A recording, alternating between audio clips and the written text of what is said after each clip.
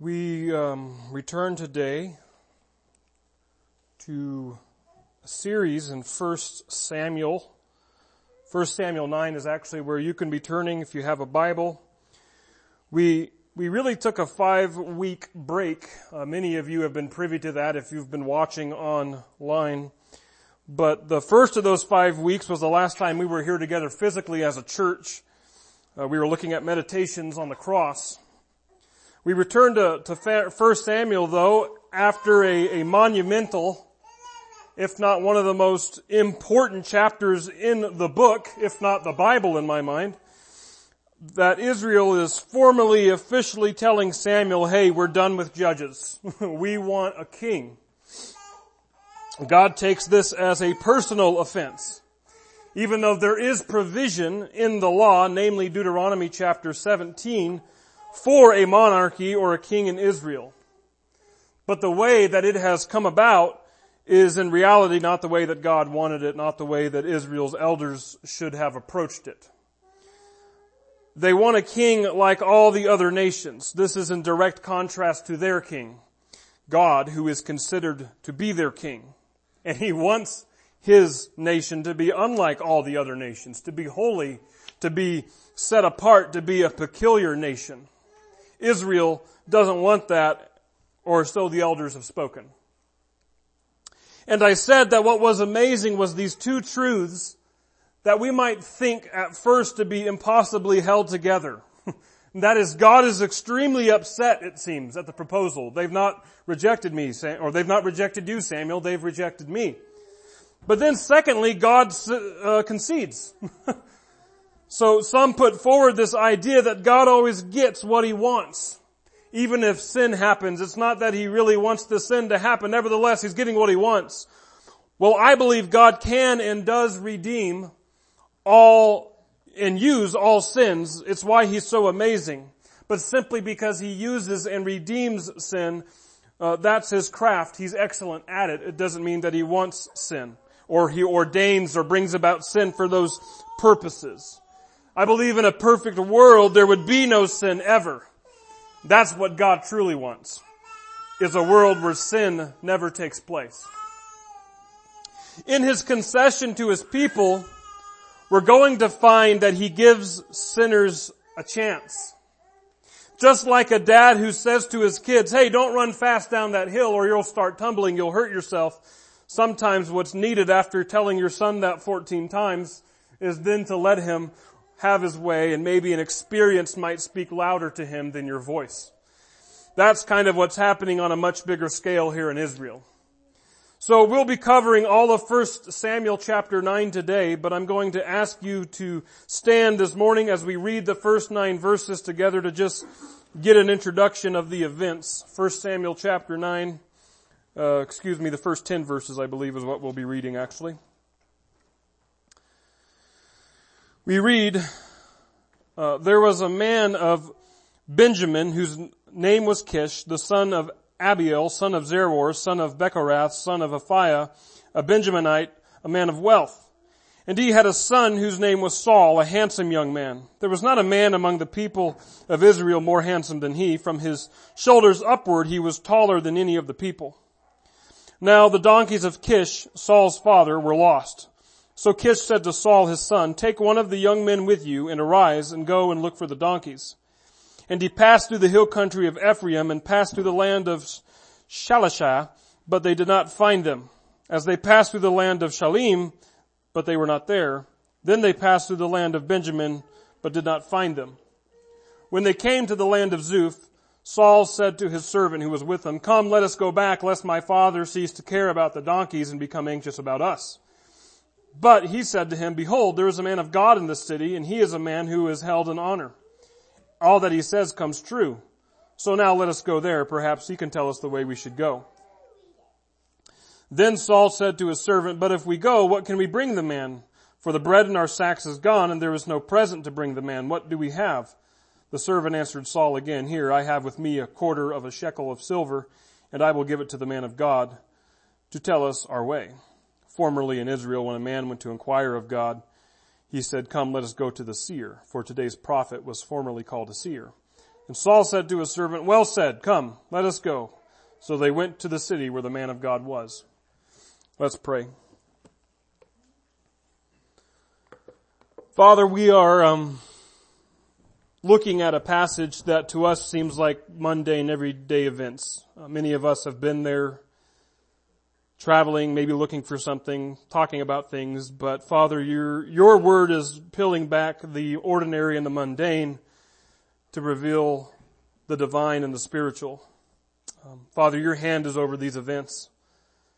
And as such, we pray that as we read and study your word together, that we don't think we're sitting in something ordinary, but we know that we're in the presence of you speaking to us. Holy Spirit, have your way in our hearts. May you use this to glorify you and to love and help us to love and serve others. Father, we thank you so much for your Son, Jesus, who died for our sins and is risen again. And it's in his name we pray, and that we ask his Spirit to speak. Amen.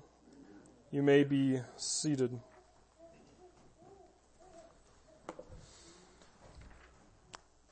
Think about this with me. In 1 Samuel, we have this monumental chapter. The elders come forward and say to Samuel, "Give us a king." And we hear God and Samuel talking. We're talking about the future of an entire nation here. Huge events. And after God concedes, Samuel says, "Okay, go home, elders." We get this idea that thus begins the process. And then the proverbial bird's eye view, the camera zooms out, and next we see a brand new character in the story. Okay, who is he? We don't really know him. He's kind of good looking, the text tells us. He's a man of wealth, the ESV says, and in other translations we might see a man of power. In fact, it's the same words in the original language used to describe Boaz in the book of Ruth. Saul was a man in power, maybe a man with influence, a man possibly who maybe was a manager or an overseer over servants. He's good looking. And the idea is given to us right away is that he is desirable. We know rather quickly reading into this chapter, this is going to be the king. It's why the author has zoomed in on an obscure new character we never heard of before, looking for donkeys. He's desirable in the world's terms. He's fine looking. He's powerful in his own sphere of influence. But then we're told he's tall. From his shoulders upward, he was taller than any of the people. And then in fact, one chapter over in 1 Samuel 10:23 at Saul's public coronation, we're going to see that same phrase. And when he stood among the people, he was taller than any of the people from his shoulders upwards. Why do you bring this up, Kevin? Good question. The only other places in the Bible that uses this terminology to talk about height, namely being taller than everyone else. Now this might be a stretch, but it's interesting. It refers to potential enemies of Israel. In 1 Samuel 17, verses 4 and 5, it's used to describe Goliath. In Numbers 13:28, from the spies talking about the inhabitants of the promised land, that they are large, they're threatening, we can't overtake them. So what I'm saying is not that the Bible hates tall people, which I'm glad since I am one. However, it could be, biblically speaking, a literary foreshadow that when the authors find it necessary to make mention of their height, it could be to cast a foreboding shade on such characters. We know that Saul will turn out to be more harmful than helpful as the king in Israel. So this tall, handsome, somewhat powerful guy is looking for his dad's sheep. He's out with his servant. We're told that they went to this place, couldn't find them. They went to that place, couldn't find them. They came to the land of Zuph, which is apparently another regional name, describing the area in which Ramah, where Samuel lives. That's Samuel's hometown. Now this is going to be hard. I'm just going to say this right here. I feel like I'm going to confuse the names of Samuel and Saul from time to time, so bear with me. Hopefully you'll get what I'm saying whenever I say things in context. But Saul and his servant arrives, and we're let on to another subtle hint that Saul is showing some flaws, maybe some red flags. Some questions here. Saul is ready to go home, thinking, hey, Dad'll be more worried about us than the donkeys if we don't show up. But then Saul's servant informs him, hey, Samuel lives here. Now, we don't know if Saul was completely unaware of Samuel, or maybe Saul knew about Samuel and knew that he lived in Ramah and was probably maybe in the back of his mind, why would Samuel care about my donkeys that I'm trying to find? 1 Samuel 3:20 tells us, and all Israel from Dan to Beersheba knew that Samuel was established as a prophet of the Lord. If Saul didn't know about Samuel, it's easily understood also because he's living in the time of the judges, where Saul's just living his life, maybe oblivious and careless to God's word in his life. We're told when Samuel hears from God at the beginning of our book here in 1 Samuel, that Israel was now on speaking terms with God's people again. He hadn't been up to that point. But then again, Saul didn't live in the kind of world we lived in, where China starts suffering from a virus, we hear about it, and then we get it. We're immediately informed as soon as it happens. Elders had met with Samuel to bring about a king. It could be that the people in village miles away from Ramah and away from the discussion that the elders had with Samuel didn't know and may not have even cared about changes in their nation. Saul's concerned about donkeys right now. So we don't know. Was Saul clueless as to the very existence of Samuel? We don't know. Saul then says, well, okay, if we go to the prophet, whether he knew about Samuel or not, we got to bring him a present, right? We see this primarily throughout the books of 1 and 2 Kings. In a few places where it is customary to bring a gift to the prophet.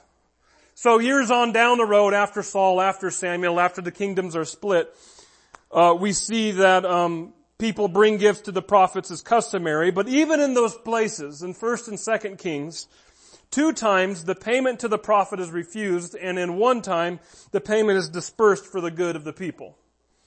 Furthermore, one historian and commentator, a Jewish historian named Josephus, writes a little bit after the time of Jesus.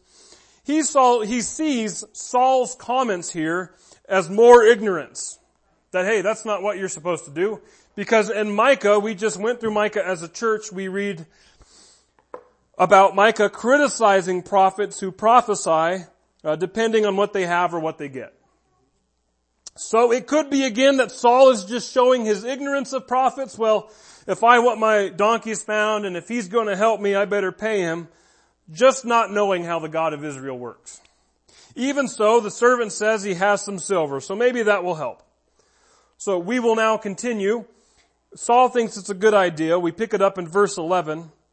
As they went up the hill to the city, they met a young woman coming out to draw water and said to them, is the seer here? They answered, he is. Behold, he is just ahead of you. Hurry. He has come just now to the city because the people have a sacrifice today on the high place. And if you read the Bible, at least whenever I read it, in most instances, this idea of high place seems to always not be acceptable. Usually bad religion is going on these high places. However, 1 Kings 3:2 tells us it seems to suggest that this was an acceptable practice before the temple. That, hey, there is no temple to worship God. Plus, the majority of things we know about Samuel in the book is that he's a pretty righteous judge, so it's likely that he's not bringing bad religion. He's still giving acceptable worship to Yahweh. In any case, the young woman continued to say to Saul and his servant, as soon as you enter the city, you will find him before he goes up to the high place to eat, for the people will not eat until he comes, since he must bless the sacrifice. Now, this is where I find it very interesting. You know Saul's story, if you know it. Where does he mess up? Namely, in his kingdom, he gets a little bit antsy and he makes an unacceptable sacrifice to God while he's waiting for Samuel to show up sometime. So this is even more foreshadowing, I believe, for Saul. Here he is, even before he knows he's going to be king, and he's getting educated on how sacrifices to God work. We continue on in the middle of verse 13. Afterward, Those who are invited will eat. Now go up, for you will meet him immediately." So they went up to the city. As they were entering the city, they saw Samuel coming out toward them on his way up to the high place. Now, the day before Saul came, the Lord had revealed to Samuel, "Tomorrow about this time I will send to you a man from the land of Benjamin, and you shall anoint him to be prince over my people Israel. He shall save my people from the hand of the Philistines, for I have seen my people because their cry has come to me." So think about this with me. Despite all the small, minor, possible red flags that have been showing up, every other time a person is revealed as taller than everyone else, he's a bad guy in Scripture. Saul seems to be a man of power and desirable in the worldly sense for a king. Maybe just not desirable in the godly sense. Saul seems a little bit lacking in information concerning Samuel and concerning prophets. He's getting schooled in sacrifices, something that will cost him the kingdom in the future. Despite all these possible foreshadows from the author, we now see something else. We see that Samuel is expecting Saul. We see that God actually met with Samuel about Saul. Hey, Saul's coming. And verse 16 again, quote, "And you shall anoint him to be prince over my people Israel. He shall save my people from the hand of the Philistines, for I have seen my people because their cry has come to me." So just so we hear this, just so we're all on the same page, God told Samuel to anoint Saul as king. Well, actually as prince. The word here for prince could just mean commander or leader. And it's a term that would be used for king is intentionally avoided here. Because Israel has a king. His name is Yahweh. Yahweh in some ways is again conceding and making room for two.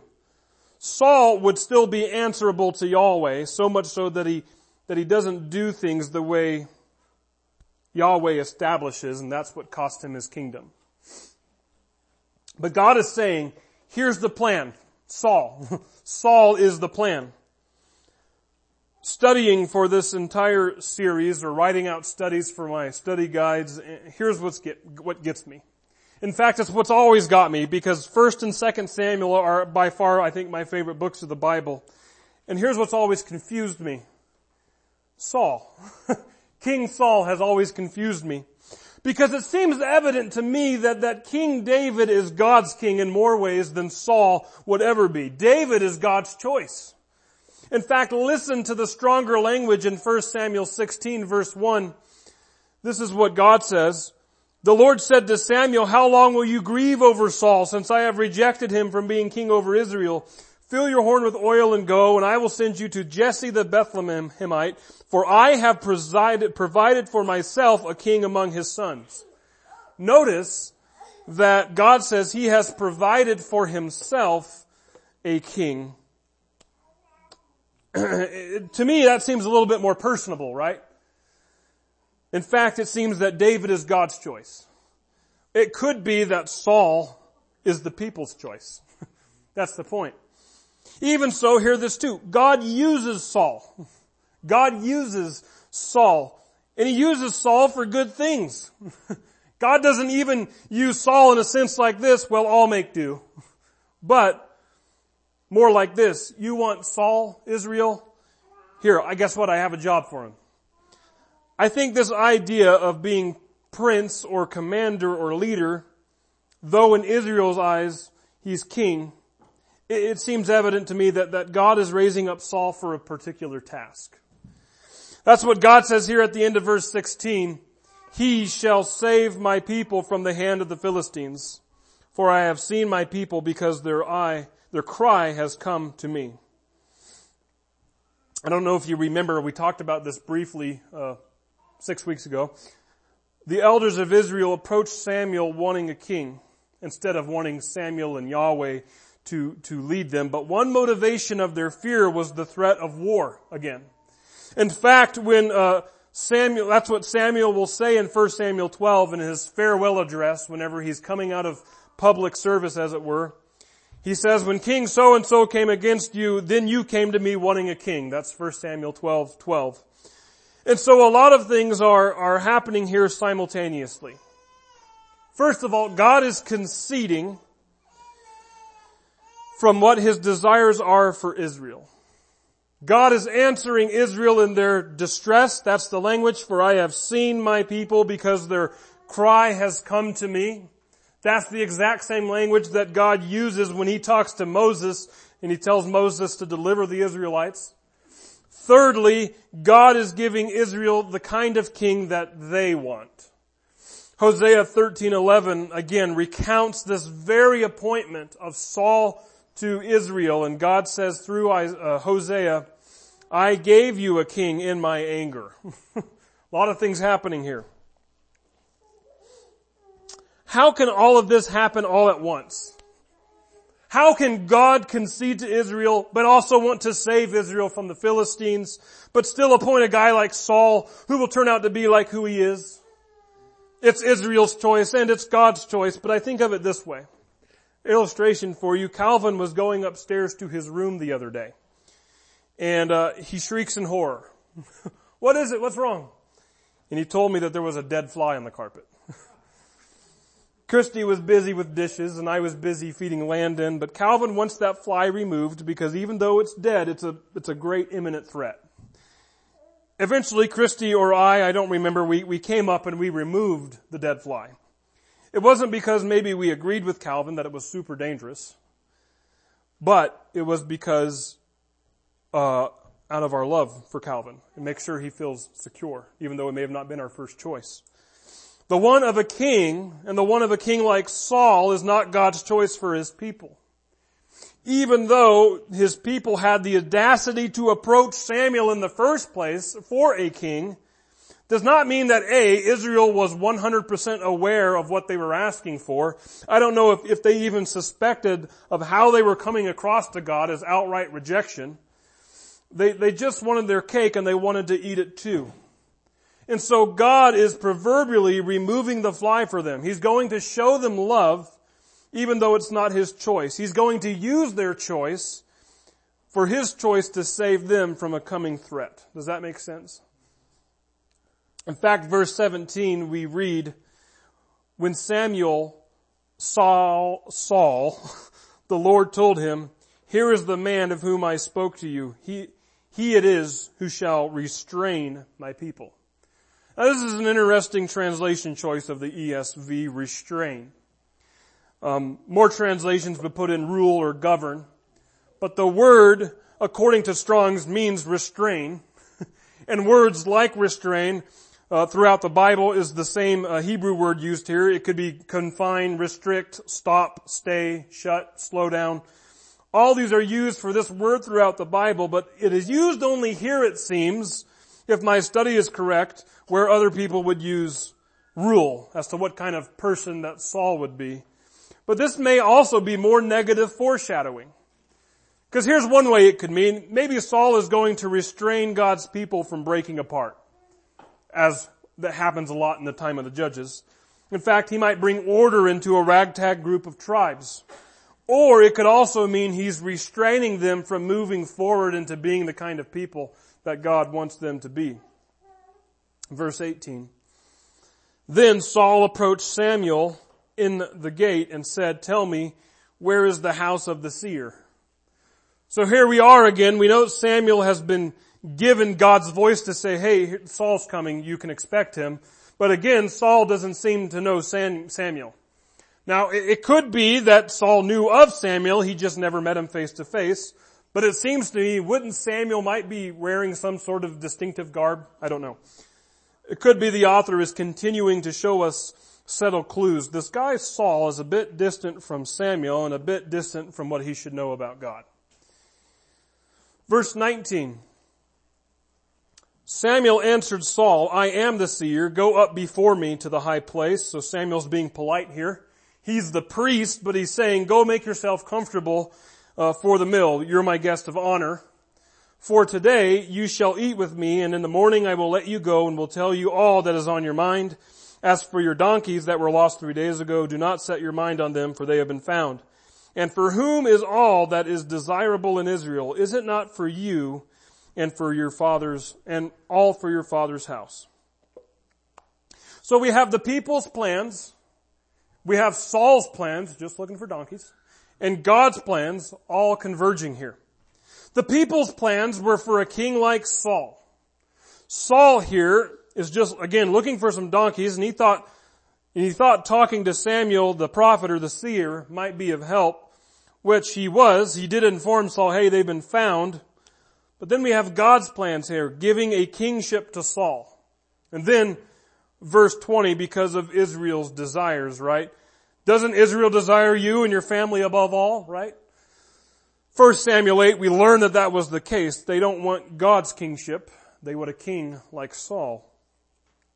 I think we can take a hint here, folks. I wonder if you just heard that. God is giving Israel the kind of king that Israel wants. It should cause us to be a little afraid that it's not the king that God wants. What kind of king, what kind of president in election season, what kind of leaders do you want? And are you quick to assume that they're the same kind of leaders that God wants? Have you prayed through these matters? See, Saul's tall, handsome, powerful. He's about to show a little humility, maybe, here. David is going to be the runt of the litter. He's going to be thought little of by Jesse, and he's going to bring slingshots to a battlefield to face a giant with swords. He's going to be the kind of king that God chooses. What are the people's plans? What are Saul's plans? And what are God's plans? But here is that humility that Saul shows in verse 21. Saul answered, am I not a Benjaminite from the least of the tribes of Israel? And is not my clan the humblest of all the clans of the tribe of Benjamin? Why then have you spoken to me in this way? I don't think Saul is saying these things out of faked modesty and thin air. Rather, the nation of Israel had had a civil war, and it originated in Gibeah, that's Saul's hometown, in the place or the tribe of Benjamin. This horrific story is at the end of Judges chapter 19 through 21, if you want to read it later on. It opens kind of like Sodom and Gomorrah at the start, with a bunch of worthless men surrounding the house of a person in Gibeah. The worthless men demand from the master of the house to let go of a visiting Levite so they can have their way with him. The Levite, who really isn't righteous, happens to have a concubine, and he happens to just, here, take her instead. Take the concubine. Well, she dies at the hands of these worthless men. So enraged, the Levite decides to literally split up his dead concubine into 12 parts and deliver them all over to Israel, to each tribe. And he's basically saying, this happened in Benjamin. Can you believe this happens in Benjamin? We need to punish Benjamin for allowing this sort of thing to happen. And basically civil war happens. Again, Judges 19 through 21, but Benjamin and Israel could have maybe become a little bit like South Carolina or Virginia or some of the southern states in the USA for a while. Troublemakers. Do we really trust these guys? So Saul is saying, why are you going where you're going, Samuel, with your conversation? I'm from the land of rebels. I'm from the troublemakers. We're the small guys. We lost a lot of people in the war. In fact, in a strange turn of events, we're told in Judges 21 that the tribes of Israel felt sorry for Benjamin, so they took their wives and married them because a lot of men had died in that war. But Saul could be saying in some ways, we're not trusted in the land. I mean, maybe not that far, or it may have not been that far or that long since that civil war. We don't know, but even so, I don't think Saul is just trying to sound humble. He's probably speaking from serious reservations, from serious history. Even so, the people's plans had been put into God's plans. They're going to become Saul's plans. After Saul's slight questioning of Samuel, we read that events are moving forward. In fact, some wonder or consider what is about to happen here on the high place might be a pre-coronation sacrifice and banquet. It's so amazing to me still that Saul came looking for donkeys. But he's going to leave before the day is out, expecting basically to be king over Israel. You never know what happens when you go to the market. Verse 22. Then Samuel took Saul and his young men and brought them into the hall and gave them a place at the head of those who had been invited, who were about 30 persons. Interestingly enough, in 2 Samuel, we'll be let in on 30 mighty men who surround and protect King David. And Samuel said to the cook, "Bring the portion I gave you, of which I said to you, put it aside." So the cook took up the leg and what was on it and set them before Saul. And Samuel said, "See, what was kept is set before you. Eat, because it was kept for you until the hour appointed, that you might eat with the guests." So according to Exodus 29:27, Samuel is giving Saul the priest's portion of the sacrifice. In other words, there's a sacredness to the kingship. Again, the people's plans, but also God's plans. So Saul ate with Samuel that day, and they came down from the high place into the city. A bed was spread for Saul on the roof, and he lay down to sleep. Then, at the break of dawn, Samuel came to Saul on the roof, "Up, that I may send you on your way." So Saul arose, and both he and Samuel went out into the street. As they were going down to the outskirts of the city, Samuel said to Saul, Tell the servant to pass on before us, and when he has passed on, stop here yourself for a while, that I may make known to you the word of God." And then we'll pick up next week on what that word of God is, basically the anointing of Saul as king over Israel. But for right now, as I have been alluding to throughout our study together, don't you find this interesting? I mean, it's a big deal. This is the future of God's people, God's nation here in this day, Israel. And I'm still getting over the fact, 1 Samuel 8:7, where God says to Samuel to begin with, "Obey the voice of the people and all that they say to you, for they have not rejected you, but they have rejected me from being king over them." So again, God sees here that the people are wanting their way. The people are rejecting God, thereby rejecting His plan, so much so, again, 1 Samuel 8:22, where God concedes, "Obey their voice and make them a king." See, this is God in a much, much more bigger, more significant way, letting their child place their hand on the burner, right? A little experience will show them. What's more, though, is not only is God letting Israel have their way, but we have seen in this chapter that God's basically said, "I choose Saul for this time." Because it is Israel's desire, and it's not that God's going to just play along, but there's going to be some strong language in chapter 10. See, Saul's going to be prophesying. The Spirit of the Lord is going to enter into Saul. Saul's heart is going to be changed by God. And all this, though we see the red flags, we see this truth, that you and I have a king in God who gives sinners a chance. That's a scary thing. That's a fair thing. When the kingdom is taken away from Saul, it's going to be Saul's fault. Even though David is God's choice for a king, we see here in God's moving Samuel to anoint Saul, and God's going along with Israel a few things. We first of all see that God isn't a marionette and we are puppets. God was rejected here, and God's saying, "Okay, let's see how things play out. Here's the kind of king you want." And we know how it ends, and we know it hurts.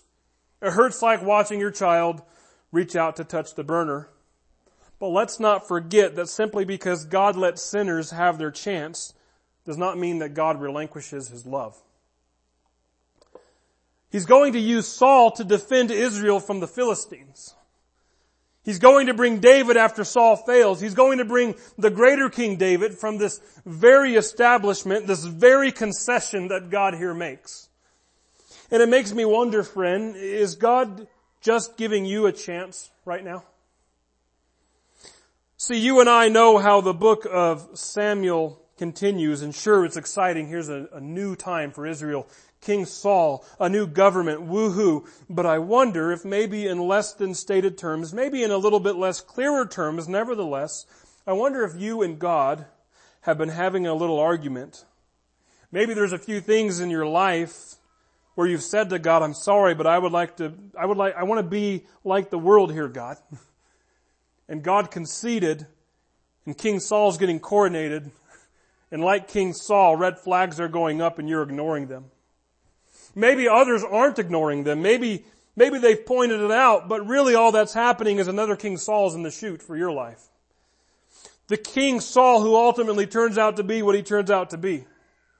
It's a scary thing that we have a God, yes, who by faith we do persist in Him, and by faith we can be kept in Him, but God who gives sinners a chance to do what they want to do because He wants a true, voluntarily love given from you. I encourage you that instead of using the liberty that God is giving you, instead of using that leash, don't pull what the elders of Israel have pulled anymore. Don't say to God, I want it my way, because you know our God's the kind of God who says okay. Because God has a better plan in mind than your plan. We serve a God, a King who gives sinners a chance. What chance is He giving you right now? Don't let this time slip through your hands. Don't instead use this opportunity to relinquish, to surrender and say, Lord, I want to do your will, not my will. I want to surrender my kingdom for yours. Amen? Let's pray. Father, we come to this interesting time in the book of 1 Samuel that things are moving forward. Big changes are happening. And what's scariest of it all is that it's not your will. It wasn't your decision to make these changes. Nevertheless, when people make sinful desires into sinful actions, things start moving the wrong direction. Father, a kingdom's going to come that it's not your will. Even so, you're going to use the sinful actions to still mold and make Israel and mold and make Jesus to come from this very institution. Father, it is refreshing to know that you can use our sins and our problems for the greater good for us even, if we would someday repent and turn from our actions. But it's also scary to know that you give us a leash, and whenever we want to make bad choices, you say, go ahead. Father, I pray that if any of us have made those bad choices, that the Holy Spirit would be convicting right now and saying, this is somewhere where you have said, I want to be like the world and not like King Jesus. Would you convict us, and would that conviction turn into action on our part to repent? Would you help us to desire your will above our will and your ways above our ways? Because what you have planned is a lot better than what we think we have planned. Father, we love you. We thank you. We thank you for King Jesus, the Redeemer, who redeems us from our sins and our evil choices. Would you help us to live this out in our daily walk today and for the week to come? We ask and pray all this in Jesus' name. Amen.